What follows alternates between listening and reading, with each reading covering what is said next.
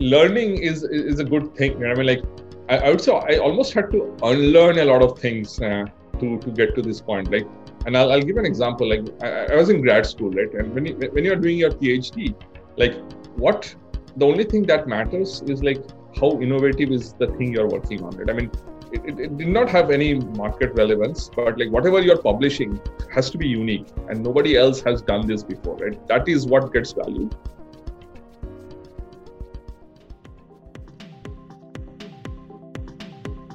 Welcome to the In Factor, conversations about how great entrepreneurs started, stumbled, and succeeded.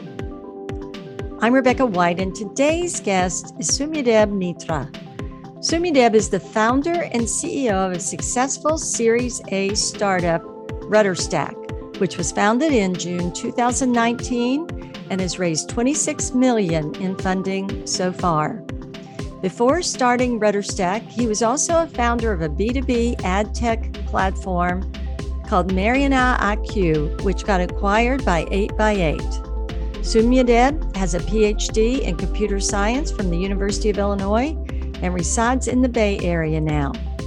In this podcast, we dive into the opportunities and issues of big data today, how entrepreneurs and businesses are using information, the challenges of building a venture-backed company, and lessons learned as a serial entrepreneur. I hope you enjoy this episode. Soumyadeb, thank you for joining me today on In Factor. Thanks for inviting me. I'm truly excited and humbled to be here. Yes, well, I'm really looking forward to hearing your story. I'd love to hear a little bit about. I know right now the business you've started and you're working with is RudderStack. Mm-hmm. So of course we want to hear about RudderStack and what RudderStack is and how you provide value for customers. But I'd also love to hear how you got to this point with this company. So could you tell us a little of your background and tell us a little bit about RudderStack? Yeah, I'd love to do that. So I can maybe start with RudderStack and go back into my background. So I started RudderStack in 2019. So I've been doing it for the last 2.5 years. I'll come and talk about RudderStack. But before that, I spent a year in this company called 8x8. And most probably people would not have heard of them, but like it's a public company in the telecom space. So they build like phone systems and teleconferencing systems and so on. And my charter there was to like work on machine learning and data science and so on. But what I mostly ended up doing was to work on a bunch of customer data problems, right? So bring all the customer data that we have about our customers into one place and then do analytics and do machine learning and like things like, can we predict which customers are going to churn or which customers are going to buy new products? Can we predict that? And then so that like the sales and marketing can be more focused, right? So those are the kind of problems I was working on.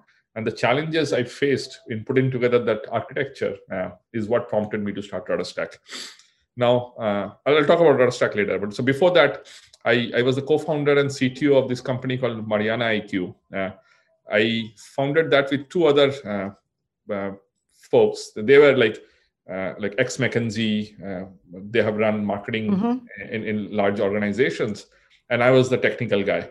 And what we were trying to do was to build the next generation marketing automation system. So like instead of like marketeers having to create campaigns and so on, like automate everything with machine learning. And we sold that product to a bunch of large enterprises like Microsoft and Junipers of the world. But one thing we learned in the process that most marketing teams do not have good data. And so if you do not have good data, then you cannot do machine learning and so on. And that's the problem we started to fix at 8x8. Like, let's first collect the data, then we'll do ML. But then we figured out that even collecting the data was hard. And that's what we are trying to do with RudderStack. So my journey was like, with RudderStack was almost like reverse, right? We tried to do ML, realized data was hard, then like solving that with RudderStack. But hopefully we'll solve the entire problem, starting with collecting the data to like solving those ML problems on customer data.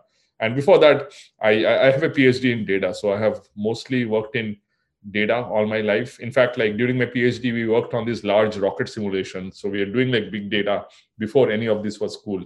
But yeah, I mean, I have worked with data all my life, but data applied to marketing in the last couple of years. So that's really interesting. You're in a fascinating space, a very timely space, and you said your background was in data. What fascinated you about taking that pathway? And I guess even more so, a lot of our audience, that we have a student audience and a lot of entrepreneurs out there.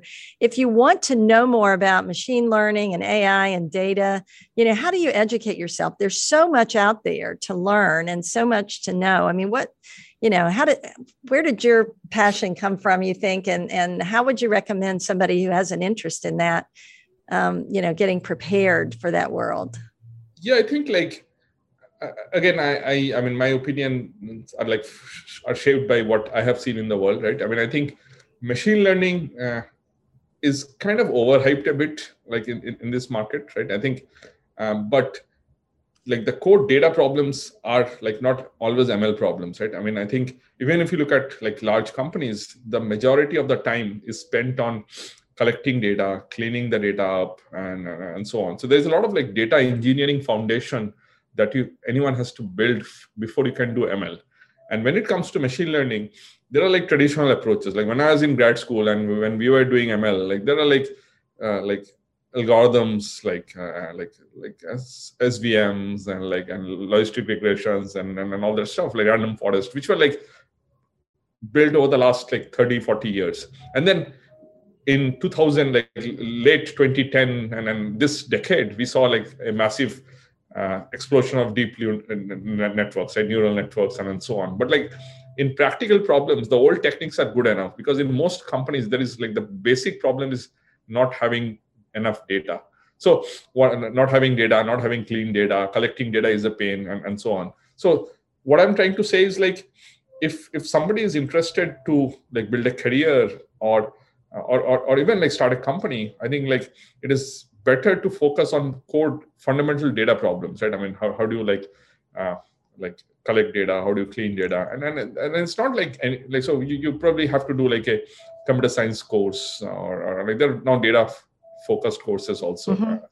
I would suggest that you do that, and then like you can take a couple of courses on ML and so on. But I think like starting with ML without a fundamental training on data is actually would be harder and may not set someone for success for the long term. Is what I think. Yeah. So you bring up this issue, and I've seen it as well. I'm on a number of company boards, and some of them even pretty mature companies, product-based companies, and there's not necessarily a lack of data, but a lack of usable data, maybe. Yeah. So talk to me a little bit more about RudderStack and, what the problem that you're trying to solve and who's your customer? I mean, who would buy your product? Yeah. So yeah, to answer that, maybe I'll tell you a current landscape of how things are done today and then what we are trying to change, right? So like we focus on customer data. And what I mean by that is like, if you are like a consumer company, let's start there. I mean, it's relevant for B2B companies as well, but let's say you are a B2C company, like let's say you are Crate and Barrel or like your Priceline or one of those companies, and you want to understand your customers' behavior and what your customers are doing on the website, on the app, and so on.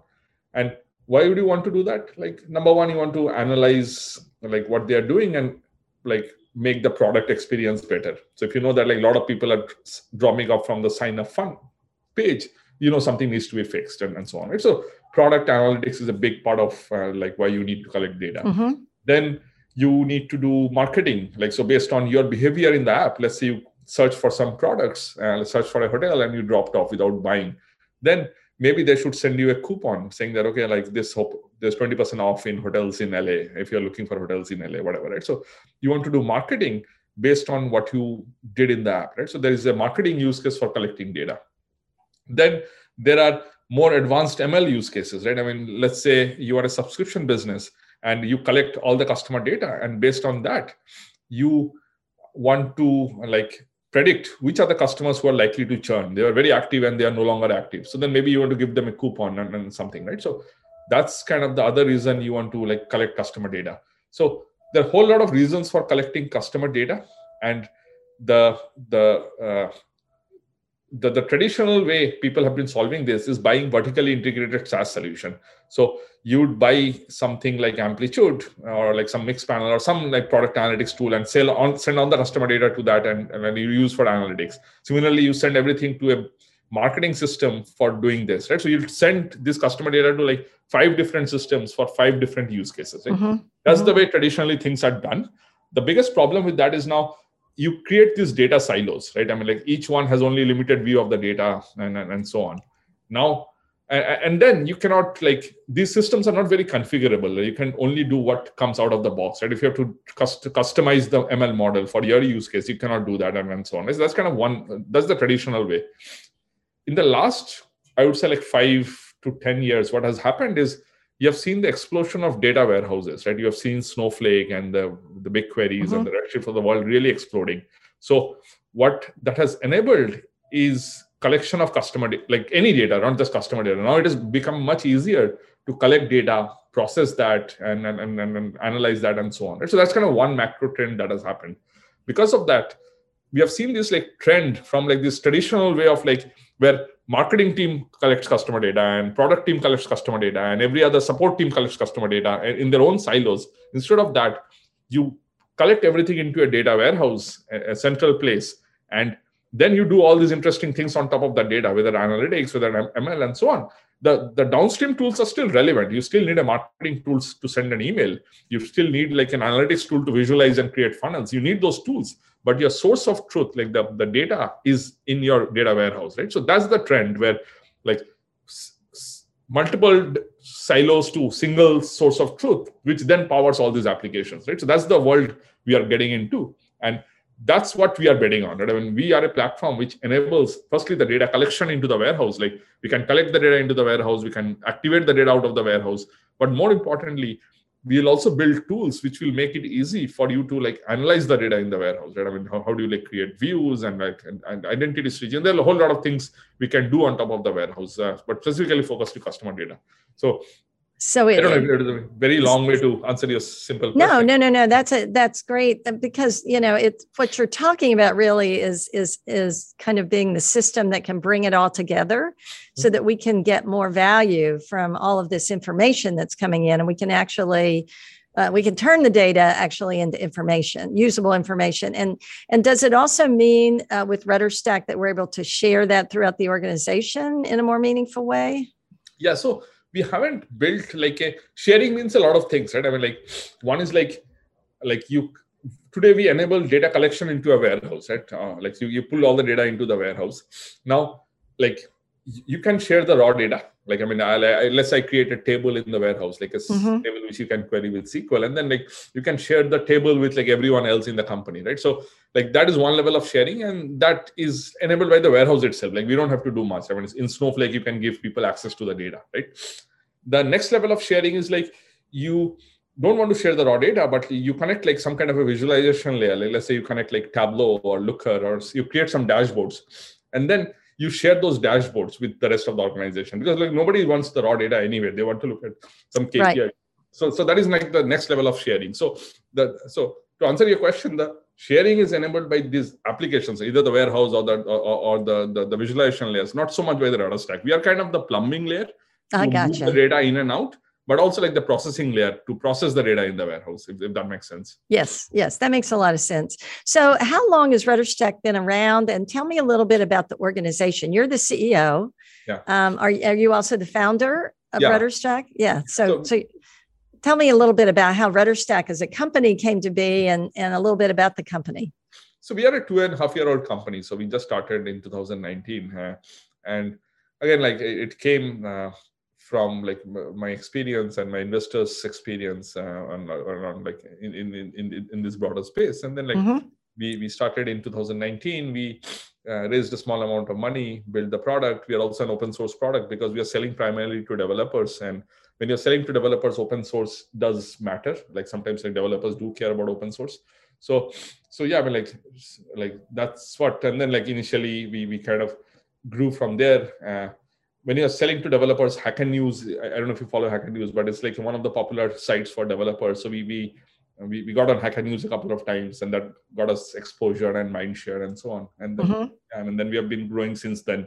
Today, we are almost a team of like 80 people, and we have like a team in India, a team in Greece, a team in US, and we are a very distributed org, right? I mean, pretty much we have some offices, but like pretty much everyone, including me, is working out of a home or a WeWork.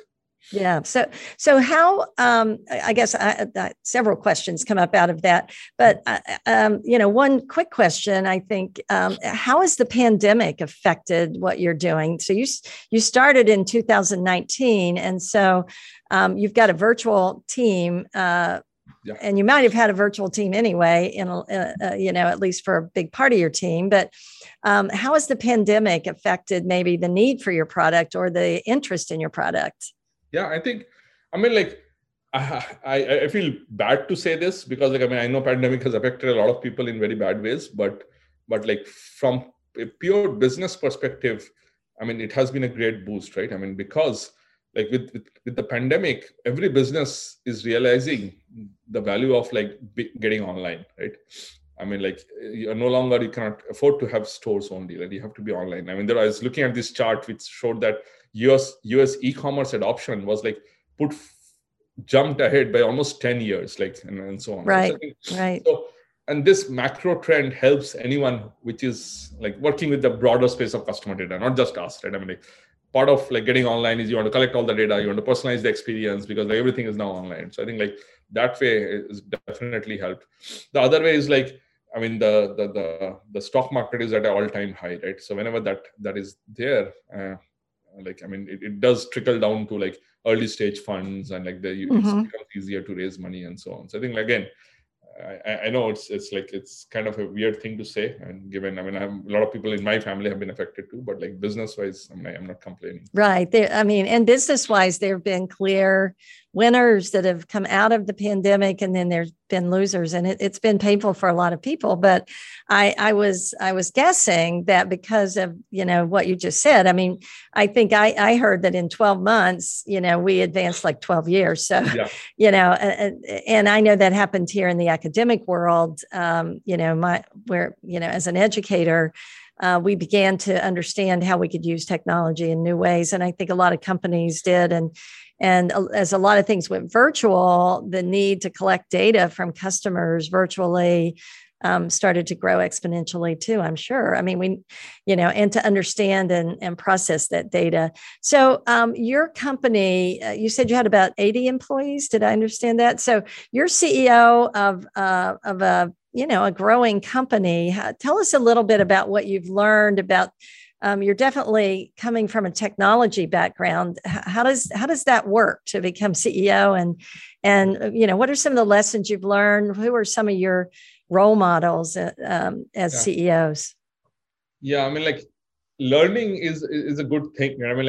I almost had to unlearn a lot of things to get to this point. Like, and I'll give an example. Like I was in grad school, right? And when you are doing your PhD, like the only thing that matters is like how innovative is the thing you're working on, right? It did not have any market relevance, but like whatever you're publishing has to be unique, and nobody else has done this before, right? That is what gets valued, and that's how you get published, right? If someone has even remotely done anything like that, you will not get a paper. Right. That is all about academia. Like, how do you find a very unique niche, right? And then I left after my PhD. I went to this company, like worked for 3 years, and then I started a company. And then I was kind of following the same trend, right? I came up with a very unique idea. I thought was brilliant. Like nobody has thought of it, and I tried to build a company around it, and nobody cared, right? It was very hard to like convince people to like do things, right? And then like I did another company where again like we are trying to do very similar thing. We are trying to do machine learning to like again try to solve a problem, but try to do it in a very unique way. Now, I think like one thing I've learned again through all these painful experiences is like uniqueness really doesn't matter in when you're starting a company, right?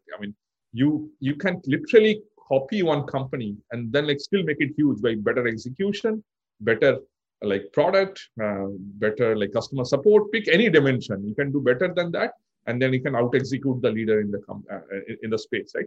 And one thing again, so that's kind of one thing. finally, only thing that matters is not uniqueness, but the market opportunity. Right? Mm-hmm. Is the market there? And can you execute to capture that market? Right? That's the only thing that matters. Right? So, I mean, so again, it was kind of obvious. Right? If you're building a business, you have to be you have to have a market. But it's surprisingly not clear to me, right? I mean, you see, even now I see, I learned this hard way after multiple startups which did not go well, but I still see startups, right?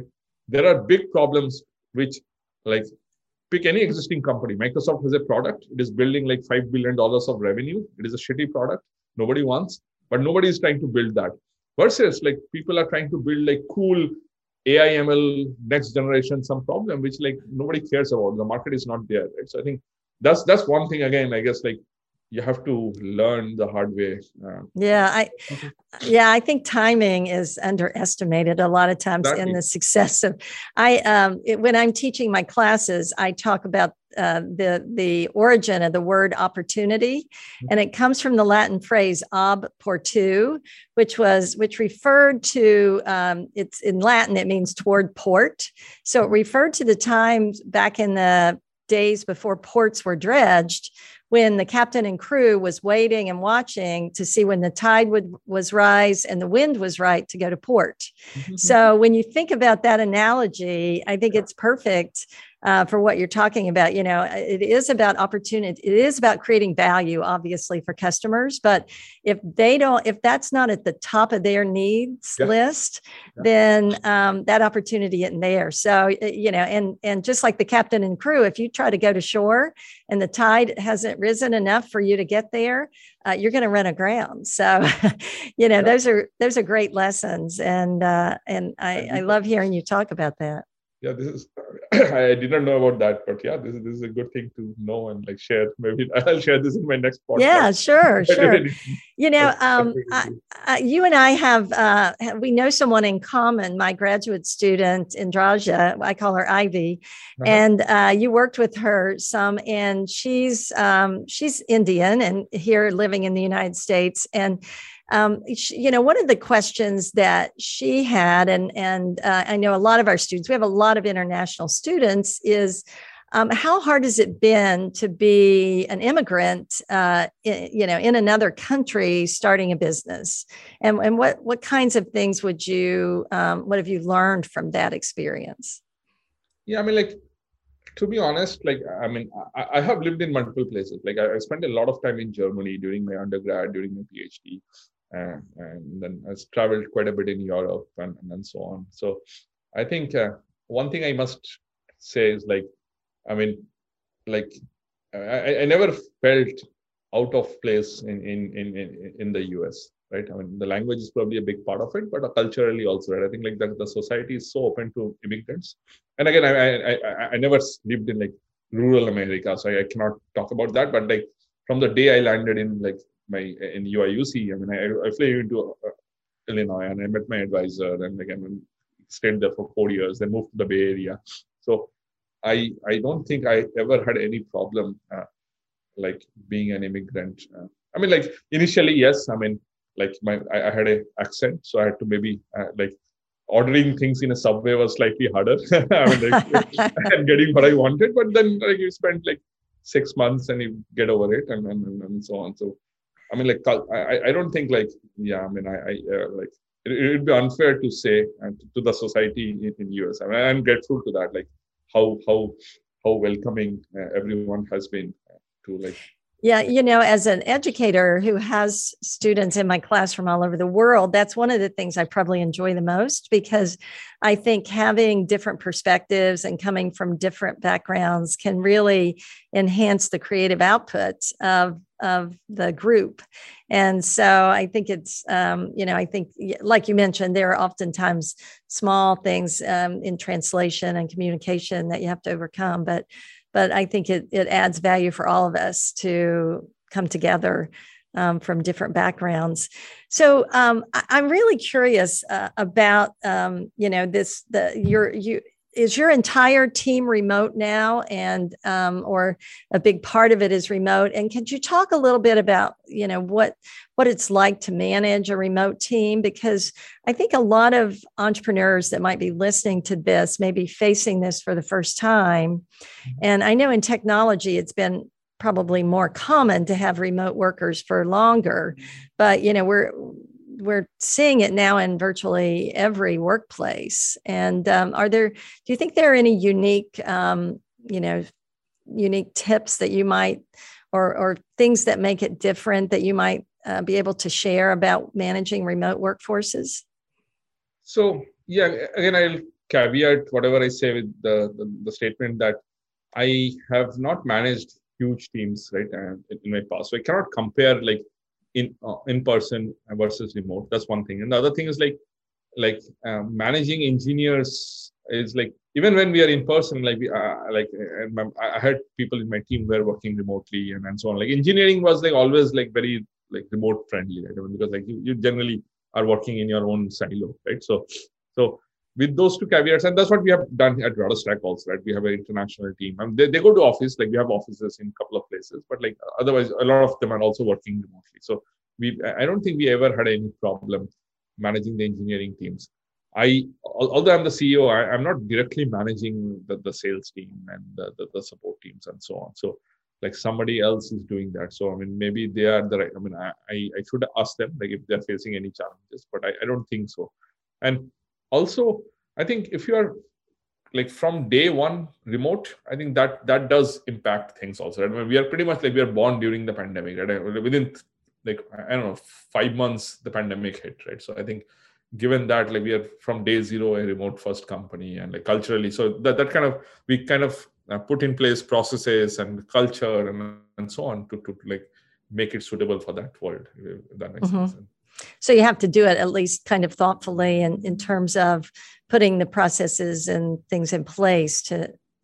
I don't even say that. I mean, we are kind of forced into that, right? So I mean, like say if you are remote and then you are having a Zoom call, and like your architecture decisions are being done on a Zoom call, then you have to write a technical spec. You cannot whiteboard, right? So you're forced to get into more of a written culture and like track things properly and so on. So like and discuss more things on Slack. So we are almost like forced into this whatever we have today. And then like communication becomes, when you're interviewing people, that communication is very important. Like communication, like I mean, you want people who are like good to talk to and so on. So again, like this, you're forced into that literally. So the principles are the same, really, in a lot of ways. Good communication and keeping track of meetings and information and organizing, and so a lot of it stays the same. Let's talk just a little bit. I'm very curious about, you're in the data space and customer data space, and I'm wondering what you see in the future for that space, and kind of how Rudderstack plans to fit into that. Like, what are your thoughts about the future?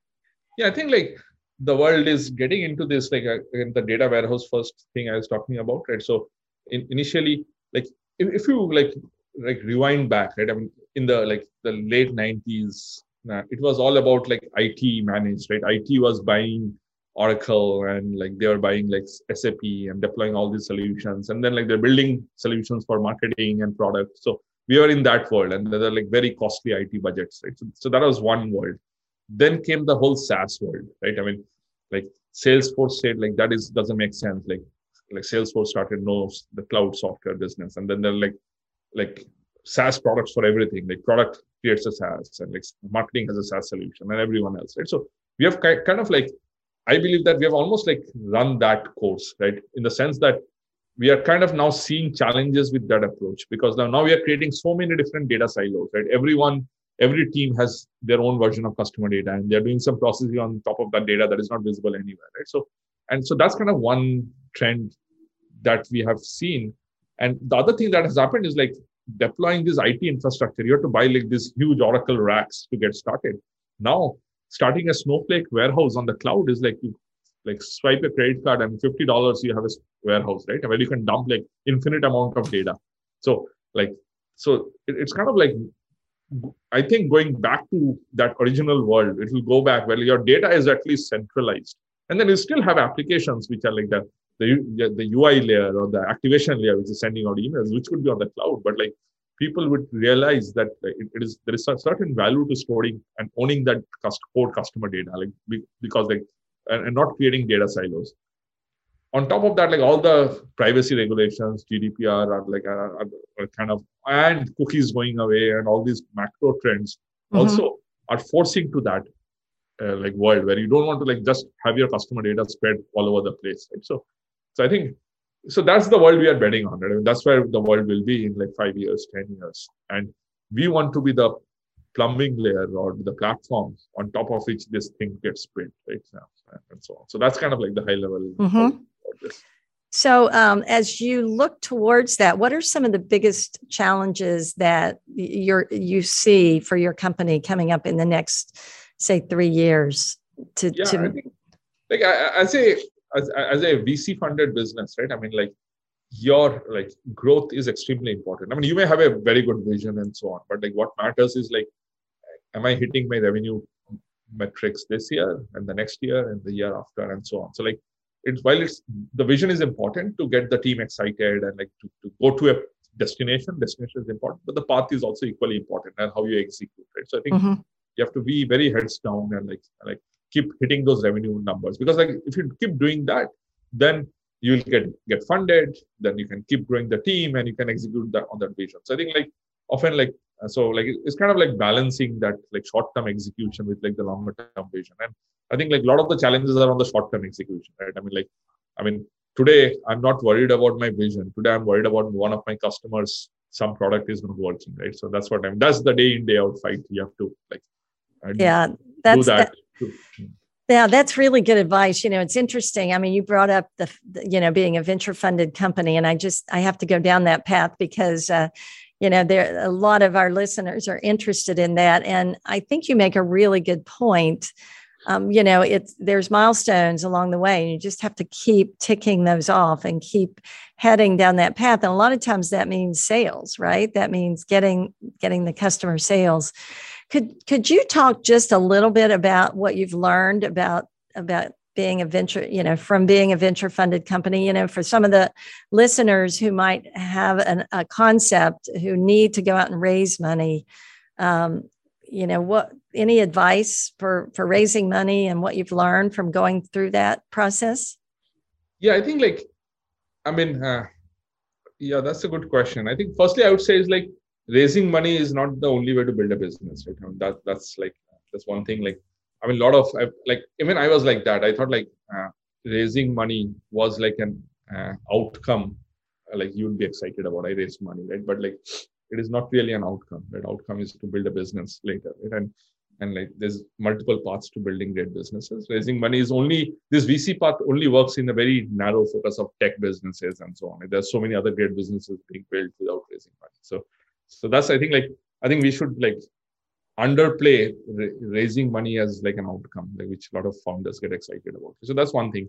Now, beyond that, I think like, what do VCs look for, right? I mean, the whole VC model is built on this hypothesis that like 1 in 100 will succeed, and that 1 in 100 will pay for all the 99 failures, right? So that's the whole business model. They're not trying to make like 20% margins on their investments, right? So it's very important for you to convince your VC at whatever stage, the early stage, late stage, is there is a 1 in 100 chance that this is like a $10 billion business or like a $100 billion business, right? So like, I mean, you need to believe that, and like, unless you believe that, you cannot convey it to your VC also, right? So I think that huge potential outcome is important. And a lot of businesses are not that. I mean, there are a lot of markets where you don't have a $10 billion market, right? So I think that's why I think like, but you may still be passionate about it. Like, I want to do something. So I think like, that's the lens I think everyone should wear. Like, and it's kind of like, do you want to do that? And the third thing is like, and it's like having money solves a lot of problems. We can attract great talent and can like really like scale the business. So there are a lot of good things about like having money and then scaling, but then there are a lot of pressure also, right? I mean, like you have to grow like 3x, 3x, 3x, 2x, 2x, right? I mean, in like 5 years, you are expected to grow from 0 million in revenue to 40, 50 million in revenue, right? And like probably more, and which is hard, right? And so like, and I say like there have been great businesses have been built without VC money, and great businesses have been built with VC money. So there is no right answer. But like in either case, like you just have to make sure that your business goals align with what VCs look for, and not treat VC money as just an outcome. I mean, it's just one of the ingredients you need. I think that's fantastic advice. I have seen too many companies who have done exactly that. And, the goal was to raise money, and, that was the outcome, and that's what they talk about. That's the PR. But, at the end of the day, that doesn't get you where you need to get to build a successful company. I mean, that, like you said, in a small percentage of companies, that's necessary to get where you need to get, but it's not the only way. So really, really great advice. I love that.